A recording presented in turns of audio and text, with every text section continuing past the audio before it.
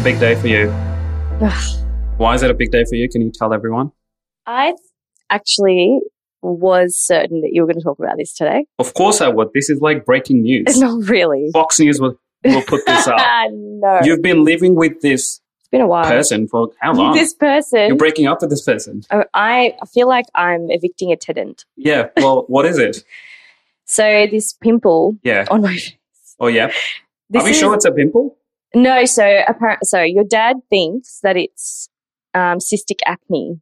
Oh, yeah. See, the thing is, I have not had acne, right? Ever. No, I've been I'm sure very, there are very people blessed. listening right now who want to fucking kill you. I'm sure there are. And to Why be do you honest, I reckon? understand, but I used to get back knee and stuff, right? So I understand how shit it is. Excuse me? Whoa. Back knee, like acne for the back. Is it called back knee? Yeah, legit. It is. Why is that so I've never funny? heard that. Yeah. It's So- like it was too hard to say back acne. Well, it sounds shit, right? It's you say like, back knee I've got sounds better. back knee. Yeah. You know what really disgusts me? What? It's like the elbow skin. Oh, the elbow skin. I think it's cute. Like, yeah, if you draw a face on it with like No, eyes and like stuff. when you feel it, it's like soft and shit. Yeah, they say it's like the inside of your sexual organs, apparently. The What? skin here. That is bullshit. I don't know. Yeah, I I don't know. thought so. I've heard The that. fuck? Anyways, so So back to your pimple. back to my pimple. Well, it's not a pimple. It's a acne. It's a cystic acne. So it's quite deep. Mm-hmm. The doctor that I went to prior, he said that it's very tough from the inside. Mm-hmm. So he prescribed antibiotics and he prescribed this ointment to me and he said, oh, you know, put the ointment on and then take one tablet every single day for a month. For a month? Yeah. And I felt a bit, and he's like, also, you know, avoid sunlight. Like, so I'm just Well, gonna be, you're in Melbourne, so don't need to worry about that. yeah, no, but also I don't like the idea of putting something into my body that I don't need. Because then I asked him, what do you think it is? Like after he's prescribed all this to me, and he goes, oh, look, I don't think it's going to go away, even with the medication, but it's the easier thing to do right now because otherwise you have to get it taken out by a dermatologist. And I'm like thinking, why don't you just refer me on to a dermatologist instead of wasting my time for about a month? Well, Then come back. He's like, oh, but this might work. I'm like, but you literally just said it may not work. It's like giving a troop a gun and telling him to stand at the border in case you need it, but you might not need it. But you're holding this big fucking gun anyways. Yeah, but that doesn't make any sense. It is. It does. It's like having something with you that you probably might not even use, but you still have it. I don't know if that's the same thing. Did you come up with a great analogy? No. No, but I didn't try to. Yeah, well, I want my listeners to feel what you're feeling. Well, And that's not analogies are good irrelevant. at that. It's just But I had this idea. Well, not an idea. It was more like a thought that I think GPs feel like if they don't prescribe you medication, they haven't done their job. probably, yeah. I mean, look, I don't know. This guy was he was a nice guy, but I don't need a nice guy for my GP. like he was squeezing around it, like not squeezing. Whoa. He was pushing down on her. Oh, God, just stop it. You wanted to talk about my pimple. Oh, pimple, okay. Oh my God. Yeah, anyways. Anyways, so obviously afterwards I was just like, screw it. I'll just go to your dad Yeah. after all that because And what did he say? So firstly, your dad requested a photo of my pimple. Yeah. This was a very confronting thing for me to do. Why is I that? don't know. It was weird. It was weird taking a fucking close-up shot of my pimple and sending it. I don't know. It felt really odd. Is it because... if it was like a doctor I didn't know, I think it would have been like whatever. Yeah, look, He would have seen like all sorts of shit. which is exactly why you shouldn't feel that awkward. I my don't point. know. It's just the fact that we've had a personal relationship this entire time. He's Yeah. never had to treat me for anything. It's a boundary that you're crossing. Yeah. It's like, well, now I am also your patient and you get to see this very, like, you know, because whenever I come here, I'm always like, oh, you know, I look nice. No, I find that there's a certain boundary that people don't like to cross, especially with personal relationships. And I think once anything body related is weird. See, this is what I was thinking about on my drive here. I had a long time to think. Yeah. And so one of the thoughts that came to my head was how we are all very, very insecure about things about us, like, you know, pimples or like, I don't like my nose or I do laser and get rid of my body hair and all that sort of stuff. And I just think it's funny that we have these insecurities. You know, we have to measure it up against something that we prefer or that we're programmed to prefer over the other, which is why we're insecure about it in the first place. Like I've seen models with perfect looking noses So to me, it's like, oh, I want a little petite nose. Yeah, but you know, what the interesting thing is, what you might consider perfect, they might still go under surgery because they think that it's still not perfect. And that's where the problem is. Where does it end? Yeah. It doesn't end. I think it's a perception problem. And not only women, men do this too. They'll go get Botox or all that sort of stuff, like, fake lashes and stuff like that. And I'm not chastising any of this when I'm saying all of this. I'm just saying it's funny how we do so many things to look a certain way. I think this is a good segue. So you and I were talking about a really interesting subject, which is friendships. One thing that I read, this article was from the New York Times. It's an opinion piece, but it is based on some research, which said that we think that people who are actually aesthetically good looking, we tend to want to be friends with them because aesthetically good looking means familiarity for some reason. Our brain perceives it as familiarity. And the idea that, aesthetics play a big role even in your friendships, and you want to be friends with someone who, I don't know what it is about your brain. Yeah, it isn't. Look, it is based on some research. But then that really moves into our other topic that we wanted to talk about. Do good-looking people have it better? It depends what you mean by better. Well, just they get more opportunities in life. More opportunities? I 100% agree. I think so. I think they 100% do get more opportunities, and I think... Which is shit. But I think we already know that. I know. I just think it's a shit thing to reckon with. Yeah, but I think the fact that we still consider it as a problem just prolongs it. What do you mean by that? Like the fact that it is still a thing and we kind of go, yeah, of course, good-looking people have it better. Like we keep on prolonging that idea, don't you think? What do you mean by prolonging that idea? Like we keep doing it? Yeah. But like my thing is that even though it is, like it's a known fact that good-looking people have more job opportunities, TV has moved away from it actually. They want interesting faces now. So it's really funny. When I was in Bombay and you're auditioning with like 10,000 people, they actually end up choosing people who look quirky and funny. Yeah. Because people are sick and tired of looking at great-looking people. I was going to say, I found when I scroll through my Instagram and I see all these different influencers and people that are like, got like so many followers and all that sort of stuff, or want to get a lot of followers and they're in the thousands, I find that they all behave exactly the fucking same. Yeah. And all their stories, the shit they put up. But it's a formula that works. It does work. And I just find it really funny because how many people can you follow that do pretty much the same shit? Like how many possibly could you do?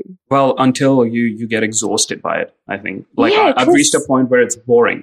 It is. I find it fucking boring. Like I look at the girls and I'm like, you all look the same to me. You know what's really interesting is like a lot of people give me crap for like downloading TikTok. But do they? Yeah. People are like, oh, why are you downloading TikTok? It's such a waste of time.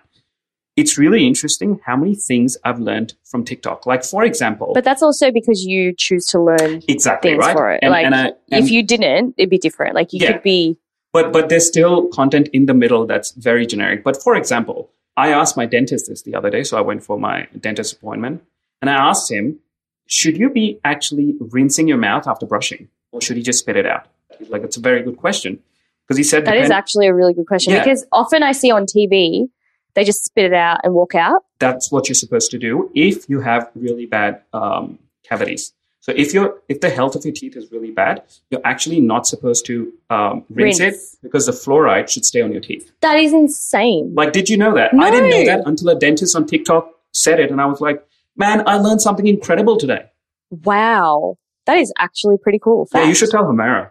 Yeah. Because she really cares about it. She does care about it. She's got really good teeth. After years of like having braces. After years of having braces. But a lot of content, like I've shown you on TikTok, is like all these chicks doing that dance in like really short, skimpy clothes. I think people still love to see hot chicks. People love looking at good-looking people. But personally... that's a universal thing, I guess. Yeah, but I personally like the fact that there's not that much nudity. I think it, adds more to the imagination. I think most, with that level of understanding would say that too. So I saw this article. Mm-hmm.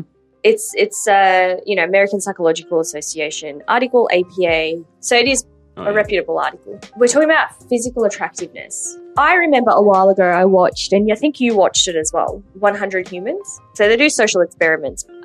With that, they did one where they asked the question, does physical appearance make a difference in terms of how your life will go, for example. I think that was kind of what they were trying to go. It was one of the first episodes, I think. First 2 or 3 episodes. I think so, yeah. And so in that, they kind of looked at, do criminals that are better looking get a lesser sentence than one that is not as good looking? Or even colour, for that matter. And race. And race is a big one. Yeah, 100%. So that was one thing they did, and they were trying to show everybody that... I remember. They basically see people in this classroom and they tell you the story about these 2 prisoners who have pretty much committed the same crime, but one is way more good looking than the other one. Yep, but... there was an article that was published in 1980. Defendants' attractiveness as a factor in the outcome of criminal trials. So basically, they've looked at the physical attractiveness of 74 defendants in criminal court, which covers like a broad range of offences. And basically, they found out of all of that attractiveness was predictive. And they said that the more attractive the defendant is, the less severe the sentence imposed. Mm-hmm. And even though the seriousness of the crime was, basically negative, it still correlated very strongly with attractiveness levels. Yeah, which is madness. Which goes back to the idea that people think that if someone is physically more attractive, they're more familiar and they feel safer. Yes. And that's why outcasting happens so easily. When we see someone who looks different than us, we get scared. I guess it would be. Look, it's hard to say why we do it, but it is a visual thing for us. So Serial, the podcast, is it's one of the top 3 podcasts in the world. And the first one is about this 16-year-old Muslim kid who was dating this Asian girl in America, in a high school. So they had broken up. Mm-hmm. And a couple of days after the breakup, this girl disappeared and they found her dead 2 weeks after. Okay. Turns out they tried to convict the guy. Right, yeah. I think you've told me about this, actually, there was never any evidence found that he did actually, opinion to it. Again, he was a Muslim guy. So automatically he was perceived as, the evidence shows nothing, but the chance of him being the culprit is probably higher than chance of like a regular white person. Yeah, but that's separate, I think, to physical appearance in terms of attractiveness. It's kind of discrimination. Discrimination, which is, I think, it's relative, but also different now. Like, the way that I think it's now relative is that if you're a good-looking ethnic person, you are far more accepted in society. Now, I think people are going to hate me for saying this, but I personally, my experience is, your chances of being accepted as an ethnic girl is still higher than an ethnic guy. Yeah, but I do think it gets watered down a bit because I also think that... ethnic girls are considered exotic. Yeah. More often than ethnic dudes are. But you know what people love, I notice? And this is like, we're very like... Pizza. Yeah, pizza. Everyone loves pizza. But like, I think what people really love in a guy is humour. And I think that if they find a very funny ethnic bloke, that's fine. And they're very widely accepted, I find, as well. Coming as a North Indian person, I think there was so much stress laid on your looks. I literally thought that's how the world works. If you're decent looking and if you're fair in colour, you'll be okay. I mean, I wonder if that's the same for people that have higher mental health issues. 100%. I mean, it all starts in middle school, high school, where you very quickly know. Like, I knew straight away as soon as I was in like 3rd or 4th grade, because from kindergarten to 2nd grade, you don't know what people look like. Kids, they're all kids, right? Yeah. But as soon as you get to like 3rd, 4th grade, suddenly you realize, okay, Jack is way more good looking than me and Jack's having an easier life already. Like, because Jack's friends with everyone. Yeah, but that's a very like social standard that we pick. Because I remember in high school, I don't think there was a lot of guys that I looked at and I'm like, you're not good looking. Yeah, but that's very relative, right? Well, why were they popular? I don't know, because they were just outgoing. Yeah, so that's another thing, right? Yeah, but that's nothing. So the first layer, I think, is physical, of course, because that's what we look at first. And then the rest is actually then personality, which is what this article said, and characteristics. Yeah, and that wears off pretty quickly. The physical factor wears off really quickly. Yeah, and it's like. But then my question still remains, because I think that applies for people that are all right looking, neither here nor there. Like, you're not ugly, but you're not mediocre. Yeah, but you're not hot either. You're just whatever. You don't stand out in a crowd, but you're still in the crowd. Yes. Yeah. What happens to the very ugly ones? Like the ones that are deemed very unattractive. They have a tougher life. They have a tougher life not because they're ugly. They have a tougher life because they're perceived as ugly. Yeah. What a smart way to That's a put very it. deep thing to say. Very smart. Very way to- wise. It is though, like It is. because it's all a perception thing, right? It is a like you perception just thing. said, you didn't find those people attractive. No, but that's And also that's what average-looking men look for. Are women like you, and they Yeah, and that's why humor is a big thing. I think humor's huge. I think sense of humor is like if you look at comedians, especially all these Yeah. comedians have like you'd be like, how did that guy end up with this woman? Oh, great sense of humor. Yeah. So it's conversation, I guess. An interview that we did with EA, I found that you said something which is about colonialism. And I think that when we talk about fairness of skin, older generational women, I find like mothers and stuff, you know, for like our age group, they often tend to look for fairer skinned people for their children. And I think that like it stood out to me a lot because I realized how ingrained colonialism has actually. Oh, bang. I mean, I don't even... It's I think that's why, to be honest, like Mehdi Hassan on BBC, you find him. He's one of the best orators because he's so clearly... He identifies himself as British, yes. but he is Muslim. Yeah. And, you know, he spends so much time talking about how the British have had such a massive impact Yeah. on especially being a Hindu or a Muslim. Yes. Because people don't understand that it's a segregation that was made on the basis of religion. Yes. If you're dividing two people on the basis of religion, it's so hard to get out of your system. And then that's what you're taught. And the idea of being fairer is actually, I would say, I'd add another layer to it. So if you look at the Brahmin caste, the Brahmin caste are the priest class in India. They tend to be the people who teach you the religious text. And a lot of them tend to be fairer. And I don't know how that has happened over time. I don't know what the reason is. But somehow, you know, especially growing up in India, it's a symbol of wealth somehow, that if you're fairer. So I look at randomly, I always look at ads that, you know, parents put up for their children. And it's like the part that really bugs me is that they go looking for fair-skinned, blah, blah, blah. And that just, it's like you're getting segregated as is for, you know, not being fair. And then on top of that, you're doing it too. And so now it's like you were right. Like it is something that we kind of, you know, generationally will have grown up to. Well, when someone's been in your house for 200 years telling you that I'm better than you because I'm white, eventually it's going to be like, oh yeah, white's better. Of course it's better. And that's a long, and I think that's what people don't understand is how long the Britishers were in India and Pakistan for. They were there for 200 years. Yeah. That's a lot of time. Yeah, it's a lot of time. I can barely stand people in my house for a day. Yeah. And man, the kind of stuff that they made us do, like clean their toilets. Yeah. Like Indians were basically given the most menial jobs to do. Yeah. You know, again, I think I'm playing the devil's advocate, which is important. So if in India you go, most of the people who work in our houses, in North India especially, are people from Nepal. They're the ones helping out. If you go to places like Dubai, who's driving the taxis? Indians. And here as well. Yeah, and then even in countries like Saudi, like a lot of South Indians go to Saudi to work because it's tax-free income. Yeah. And so, you know, a lot, we have been so used to being servient, and like it's hard to come out of that. I think there's something in generational trauma. Yeah. I always find it interesting because I didn't have siblings. That didn't matter if one sibling was slightly darker than the other one. How did they feel about it? Were they, because of course parents treat all their kids equally. I mean, look, they surely have favorites, let's be honest. I don't know. I can't say. I don't know. I'm the only child, so I don't know. I can't judge either. Because I had it with cousins. Especially like if I was suddenly played out in the sun for too long during summer break, I was just darker. My grandparents would be like, look at your cousin, he's so much fairer. So it probably happened It's huge. I mean, when I siblings. came back from Africa, I was really dark and my mum was like, you're too dark. What does that even mean, that you're too dark? I was too dark. And what are you supposed to do with that piece of information? I don't know, but isn't it bad? It is, but then again, like, we're not addressing the fact, like, where does she get it from, right? I know, but that's what I'm saying. Yeah. And that's why, I mean, it's trickled down. And it's not an education thing. It's something culturally that's just taught to us. And some women literally have better marriage prospects just because they're fair. They could be from a poor family, but be fair, and they could be married in a better family. And then it goes down to the caste system, which we're going to discuss sometime down the track. Yeah, caste system is like a full detailed explanation of, because I know that there's a lot of false information about the caste system out there. It is, yeah.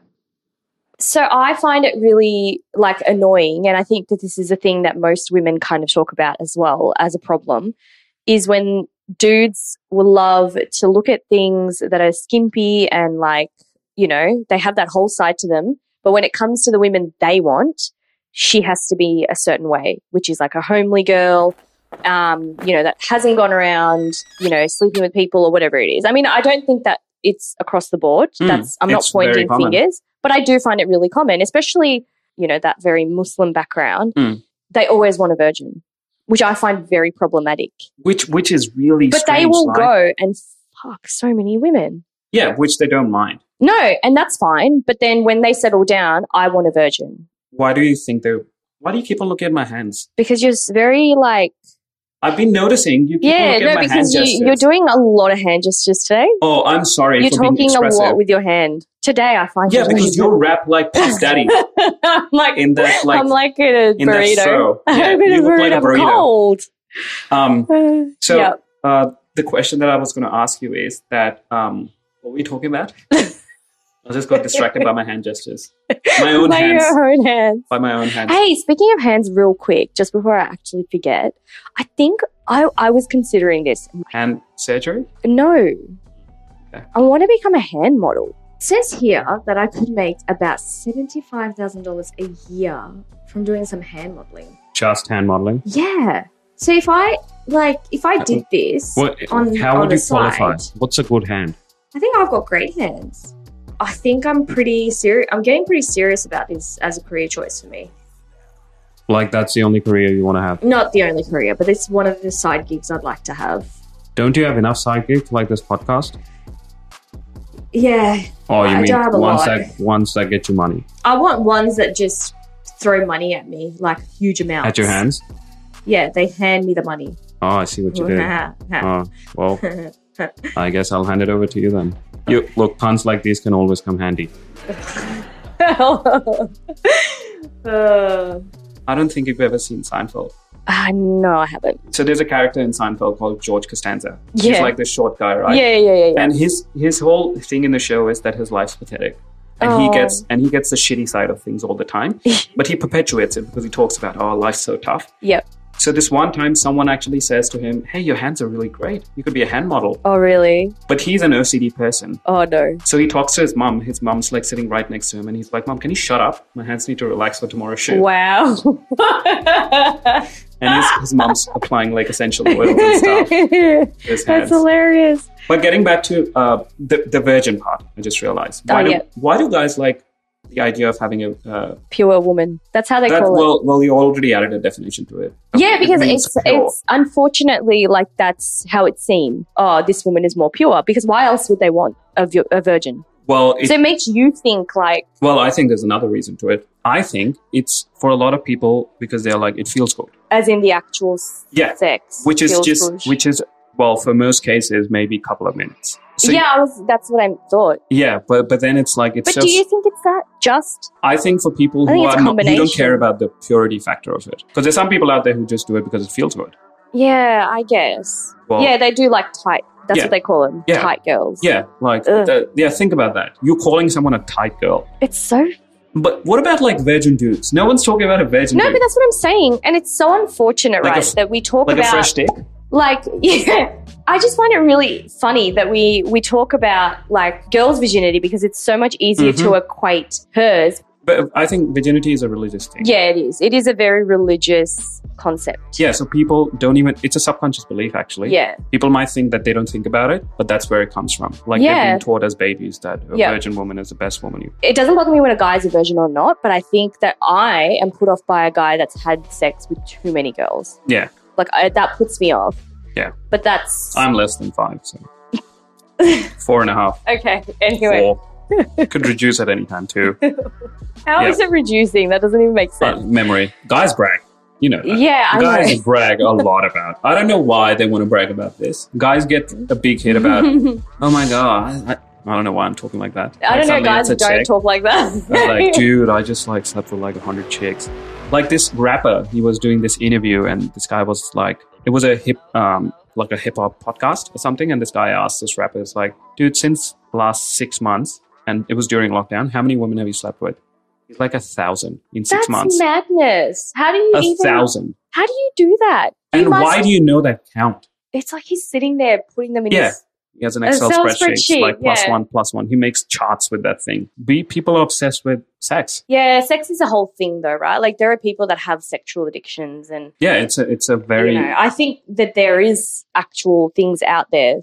Professor Drain, he knows a lot about it. Oh, yeah, Michael. He knows a lot about addictions in general. I think, you know what I've found recently? I think nowadays, because we talk to so many different accents, now I don't even We talk to accents? We talk to... It's just accents? No, so but like what I mean is, just a voice. yeah, I should have said, we talk to so many different people and hear so many different accents that to me now, if somebody's talking to me in a different accent, I won't even be like, oh, what accent is it? Yeah, but It's most people, so strange. Most people don't. No, like especially in Australia. Australia is multicultural as fuck. Yeah, I know it is. I just think that like I was more susceptible to picking it up, Yeah. but now I don't even. I feel like I'm just blind to it completely. Yeah, you used to be quite picky with me. Not picky. That's not the right word. Like this is what happened. This is why I pointed yours out. It was because when I first met you, I didn't actually notice it. And then the more you and I spoke, I'm like, oh, he actually has an accent. But Yeah. I didn't pick it up from the get-go. Because there's a negative connotation with accents. Like I don't think there is. I 100%. I think it depends there on is. the accent. See, that itself is a judgment. No, but that's what I'm saying. I'm But saying that that's there what is no negative connotation to But that is the accents. negative connotation. Like saying the fact that it depends on the accent Yep. is a judgment. What's that called? It's like a schism, like a Of everything. accentism. No, Accentism? don't make up schisms. Okay. This is not the I podcast thought for it. I just thought I'd make it up. Well, so Coin the term. now that we talked about, why people are so obsessed with virgins, Yeah. how many real friends do you have right now? I've got 5, Yeah. I think. So 5. Hang on. I'm going to count. No, let's go with 5. Okay. We don't have time for you to see. We don't have time for this. But I think 5, it's good because in this New York Times review, when they've done research on about 92,000 subjects, and they found out that you can actually possibly only have less than or equal to 5 friendships in your lifetime. I also, really quickly touching on that. So this is props to basically a podcast that I listened to this was recommended to me by a good friend of mine. She's in the 5. And You don't need to say that. I just want to shout out, okay? She knows who she is. Okay, so then do a proper shout out. Who is that? I don't want to name names here. Anyway, so... Mel? No, just shut up. Cindy? So it's called Life Uncut. So in this particular episode, they actually talked about friendships. And the reason I'm bringing it up is because they said a few things that were quite interesting, or I found. They had a woman on who, I can't remember her name. She was a psychologist who studies friendships. And I'm going to find it out while you read because... While I read. Well, while you talk. Okay. So she did a study and she said that in our lives, we only have room for 5 relationships. Same. No, so friendships and relationships differ. So relationships that she meant was, that includes your siblings, that includes your family, and that includes then everything else outside of that. So she's talking about the people that are direct contact with you. This could be your husband. This could be your child. Was it a neuropsychologist? I don't remember. Dr. Hannah? Yeah, must be. Honestly, can't remember. Yeah. I've got a horrible memory with this names. is it. So it's Dr. Hannah, 19 Jan 2021. Yeah, Life Uncut, if you guys want to listen to Britt and Laura. And that one was a very good, I found, good episode. And I do think that, they're females and stuff, but I do think that this is very much something guys can also listen to and get a lot out of. Well, so guys don't actually consciously think about it. That's the only difference. They don't. Like, the thing they said is, why is it okay that we put up with the things that friends may do and not say anything potentially about it? Because we often don't have arguments with our friends about something that they've done that's upset us. Like, we often don't. We often overlook it, or we try not to. Yeah. However, if a partner did it, we'd be like on them about it. Like, we'd be like, why the fuck did you do this? But that's obvious, as it should be, because you're spending more time with your partner. Yes, and that's what they said as well. But I could have been a special guest. that's not the point. The point is that we should still have similar expectations from our friends. Because why is it okay to keep a toxic friendship in our life, but it's not okay to keep, you know what I mean? It's like, why can't we have the same sort of... I see where you were going with it. It's the idea of so you're saying a toxic friendship could have the same effect, similar effect, I wouldn't say same, similar effect to a toxic relationship. Yes, and the only difference is obviously the amount of time we spend with that person. That is the only reason we put up with more of it when it comes to our friends. 100%. And also we also give friendship that thing where, they're my party friend, or they're my this friend, or they're just like that, Well, and so anyway, I guess long story short is that particular episode was really good because they did talk about toxic friendship and, why it's important to give those up if that is the case, and hold the person accountable for what their actions have done to us or whatever it is. Well, talking about speaking up. Well, language is one of those things. Because we can't survive without it either, right? No,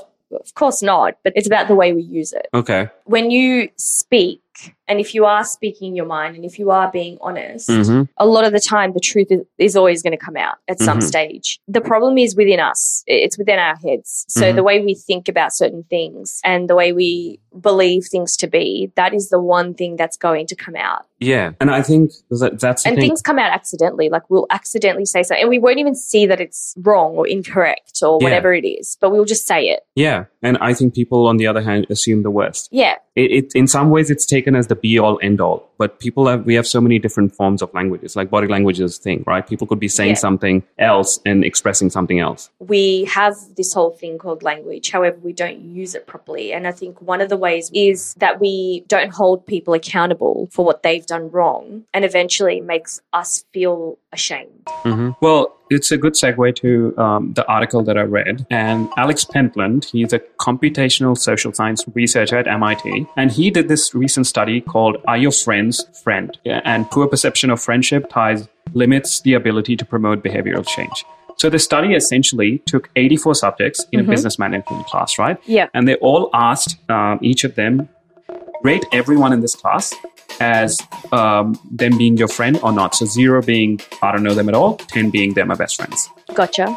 And what they realize is our perception of someone being a friend might not actually be true the other way around. Oh, yeah, that's another one she actually talked about, which is it is actually really, really prominent. Yeah, so the feelings were mutual only 53% of the time, while the expectation of reciprocity was pegged at 94%. That's insane. So expectation versus reality is completely there's a big gap there. So that just means that we have, as humans, this need to be liked. Of course we do. Yeah. 100% we do, but that's how we survive. Like we survive in numbers with each other, right? So. Well, we used to survive like that. Not anymore. Hasn't that changed? It has changed because it's made it easier because we're not in danger now, right? We're not in direct danger. Yeah. But the thing is, we are in other ways. Like if you think about the types of danger now we face, it's not a predator or it's not someone that's going to fucking chase us down a hill and kill us. But I think that now it's mental. Yep. And this is what it says. Mr. Pentland said that it could be that the possibility of non-reciprocal friendship challenges one's self-image. It does, because we really mirror that in ourselves. And that can affect your mental health. Yeah. To know the fact that somebody you expected you to be your friend is not your friend, that can hurt. And of course people carry that hurt for a really long time. And I find that a lot of this time really it's when we are doing something for someone that we don't get in return as well. And that's when it really starts affecting us.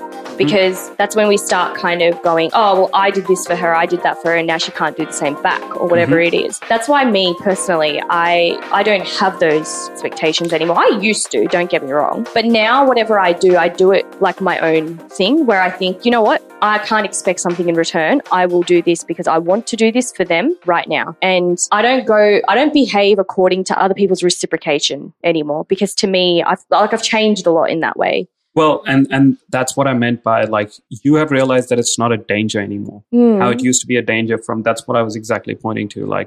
Earlier we needed that to survive. Yeah. And you've realized that, no, I think I can still survive regardless. So now that the fear is gone, I think getting over the fear is the first thing. You can just give without expecting. Yeah, I think that is a fear, actually. You're right, because oftentimes we don't give because we're either afraid of whether the other person will want what we give, or whether or not the other person will reciprocate. And what does that mean for us if they don't? Exactly. And does that mean... And that goes back to the question of, well, does that mean I'm going to be alone? Yeah, and I think that that's probably not the best way to look at it. I'm no fucking pro, but I do think it's not the best way to look at it, 100%. Yeah, I think that when we're doing something for someone, we just do it, and we don't think that now this has to be paid back. It's hard. It's a hard thing to get to. Well, it's hard because the more I think about it, I think the idea of money and capitalism has ruined it. Because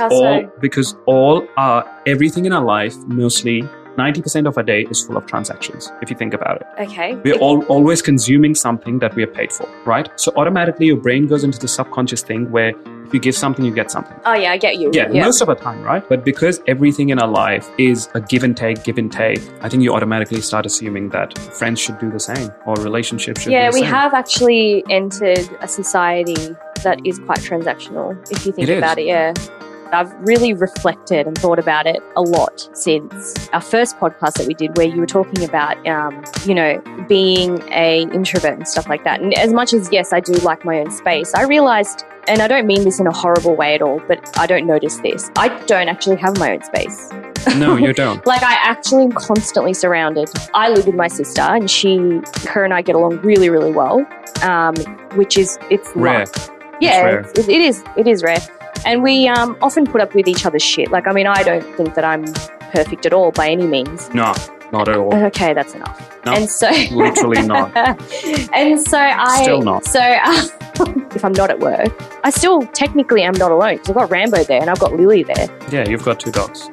If anything, like in between you and me, I'm the one. Yeah, spends more time. You spend more alone time, which I absolutely fucking love, because I have progressed so much as a human being because of being alone. And like, I just love the idea of, as cliche as it sounds, just having that alone time because I started paying attention to my thoughts, and that is what I think we don't do so many times. Our thoughts jeopardize us completely. And the brain automatically goes into criticism mode, which we do most of the time when we are by ourselves. That's why we don't like alone time. Yeah, that's actually our one of own the main thoughts reasons. Scare us. Exactly, which is a problem, because if they didn't scare us, nothing can matter. Yeah, when you said our own thoughts scare us, I always wonder, like, I don't have major anxieties and stuff like that. I do get anxious. Well, I think anxiety, again, is what we need to survive. And do well, actually. And I mean, to be honest, I live alone in my head a lot of the time, I think. Everyone lives alone in their head. Of course, but what I mean to say is that that's the only alone time I get, is when I'm in my head, and that's it. Yeah, and that's the time you really need to make sure that you're thinking the right thoughts. I think it's genetic. I literally was going to ask, because I watched Crime Scene. Oh yeah, what did you think about it? I liked it. Well, what's the criticism? No, there was no criticism. I was just... What's the but? No. All I was saying is, when we talk about bipolar, I mean, how did she get bipolar? Like, how does it happen? How does it sort of... Okay, so going back to, I'm just going to tell people about Crime Scene. So Crime Scene is this documentary on Netflix. If you haven't had a chance, have a watch. And I'm sure Michael Drain, who was with us, he's going to do something on it, because... He already has. Oh, he has. So... Not on the show, but he's already talked about... Yeah, well, and the girl's name is Elise Lam, I think. And, one of the really interesting things about that documentary is that they pointed out that there was a tuberculosis virus going on at the same time with the same name. But Lam, Elisa. Yeah, the other way around. Yeah. Yeah, and that was really weird. Like, the whole thing sounds like a massive coincidence. But I don't think we know enough about bipolar. No, we don't. And I think that a lot of people just get told that they have bipolar. People feel more comfortable with the idea of having a black and white answer. But I don't think it's that simple.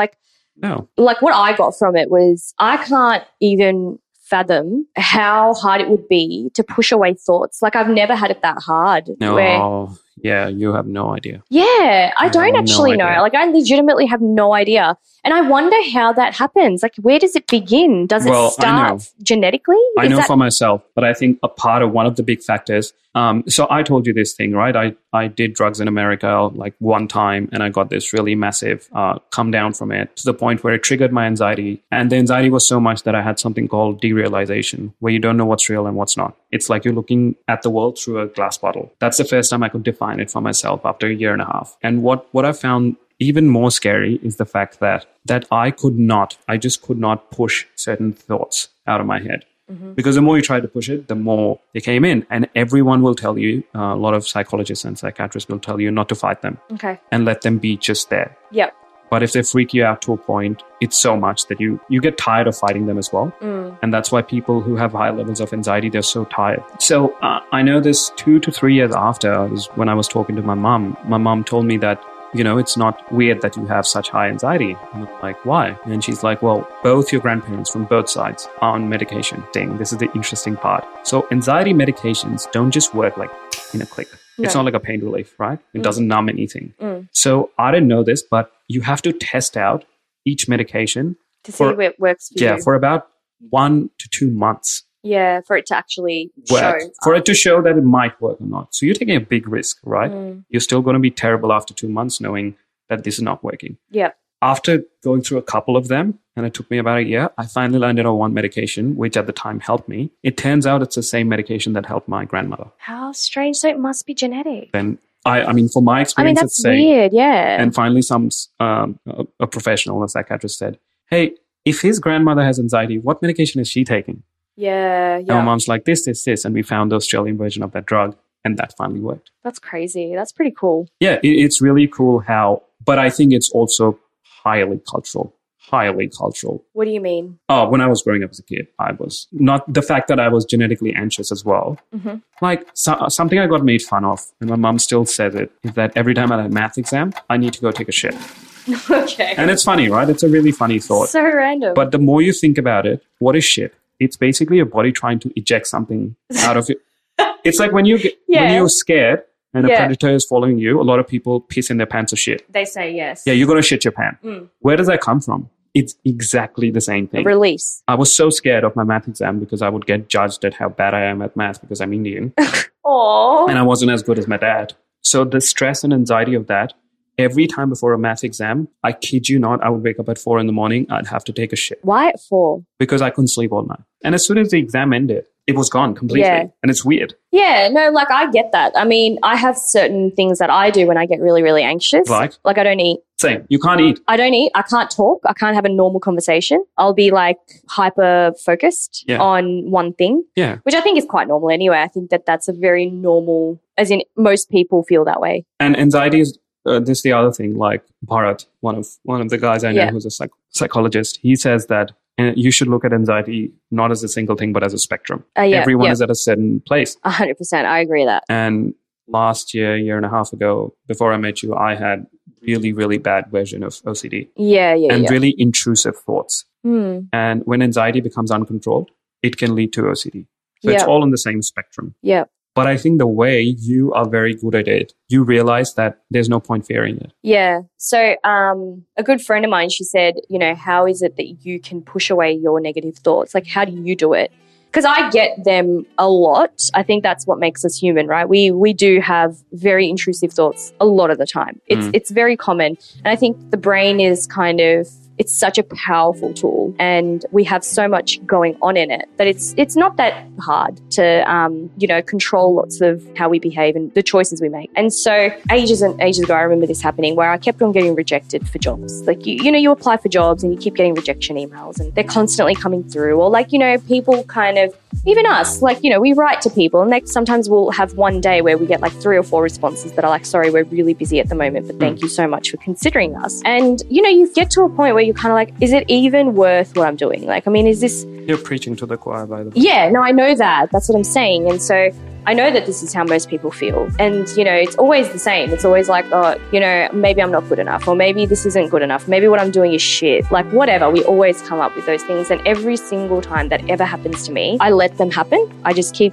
thinking about it until I get over it. And then I start combating it by going, is this thing going to affect you tomorrow? And then if I think, well, it could, I think, okay, fine. What about in the next month? Are you going to remember this? Are you going to remember this feeling next month when you're doing something totally different? Because if we think about it, if you think about how far you've come in life, there'll be big events that are very negative and huge for us that we will never forget. And whenever you think back, you can remember the feeling in your gut. And so, yes, that's fine. And I accept those things, and that is what it is, and that's life. But all the little things that happen daily to us that are shit, that seem to sometimes take over, and the negative thoughts keep coming, and then it exacerbates and it keeps happening, and then the next day is shit, and then the day after is shit. I find that a lot of the time that's because you have allowed it to get shit because you won't let go. Yeah, because so what happens is, from a personal experience, you get addicted to it. It's an addiction. It is an addiction. You're addicted to feeling shit. Yeah, it is. It is actually an addiction. And so you keep thinking about the same shit that's shit, and then it takes over the next day, and it's just there. And I think that the biggest part of what we need to do is let go. Well, I think more than let go, what really kind of resonated with me with what you said is, actually, you know what, feel it. Till you're done with it. Let go is really confusing. It's a really confusing idea for your body. But feeling it completely, I'm like, yeah, fucking bring it on. That's kind of what I do. Like, I just sort of let it sit there and I let it feel shit and I let it happen. And then I think in the next couple of days, this isn't going to matter. Like how I feel today over these few things that happened that were rubbish, tomorrow, it's not going to matter to me. Or maybe next week, it's not going to matter. Or 2 months later, it's not going to matter. Because when you look... Definitely won't matter. Yeah. Because when you look back, you think, you think back to all your days and you think, oh, that was pretty rubbish. But then you don't remember a lot of the time because every single day just happens, right? Absolutely. And I think that's why there's so much, strength in the idea of now, like in this moment. And I think we mostly get upset because we are thinking either too far ahead or too far back. Yeah. I think with the idea of actually just feel it now, hey, will this affect me tomorrow? And if that's the answer, if the answer is yes, great. Keep going. Because at some point it'll be like, oh, not 10 years from now. Yeah. Like, come on. Like at one point you start laughing to yourself. Yeah. Like, come on, not fucking 50 years. Yeah. But that's how I combat those things. That's really good. I think that's a really, really great approach that might work for some people really well. We are able to fight them. Yeah, we are. And that's the thing. It's something you learn as you go. We underestimate our strength. We do. Going back again to the crime scene doco, they talked about a serial killer. What was his name again? Oh, yeah. He was the night killer. The night stalker. Yeah, but what was his name? Richard Ramirez. Richard Ramirez. He stayed in the hotel. Yes. Okay. But that's fine.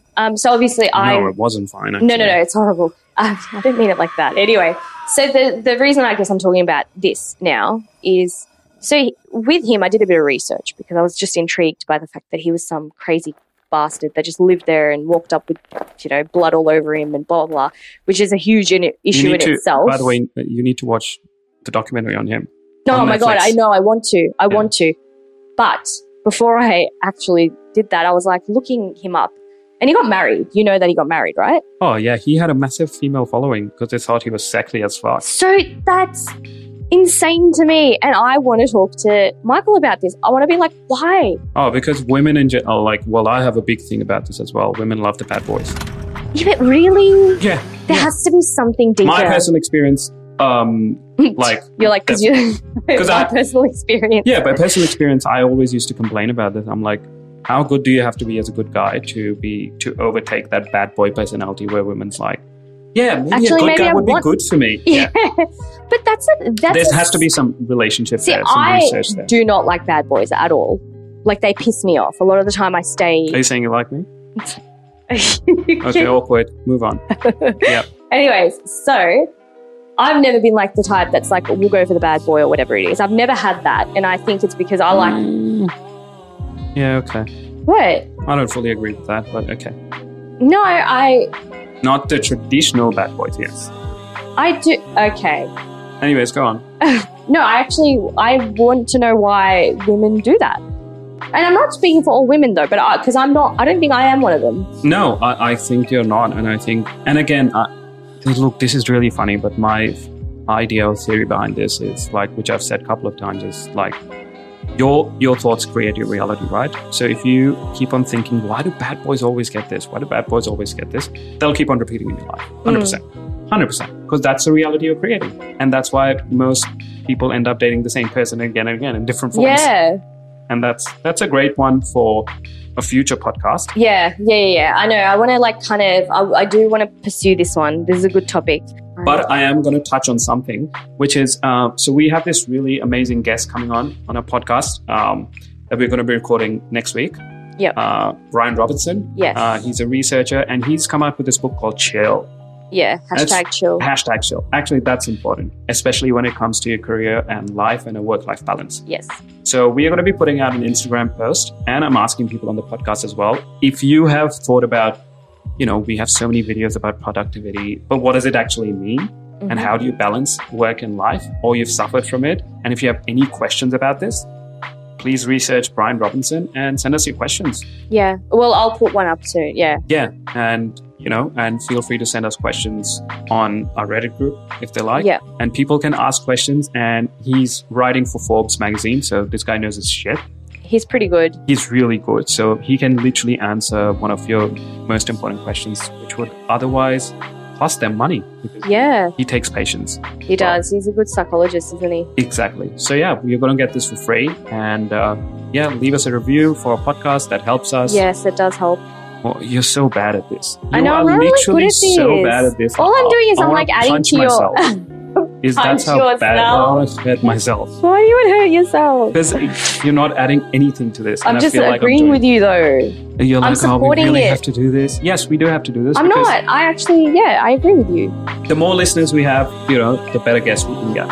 I love talking to people. It's like my favorite thing ever. Yeah, and I'm tired. I'm doing that thing again, aren't I? You are. You're absolutely. You have already moved out of this room. You're walking. I'm walking outside. You're on Mars at this point. All right. Any last words? No.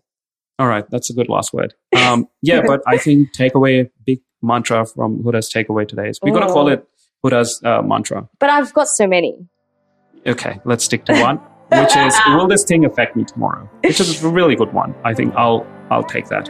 Okay, cool. For myself today. That's good. And we'll catch you guys really soon. Yay. Oh, wow. I'm going to have to get that out. Yeah, that was so fake. All right.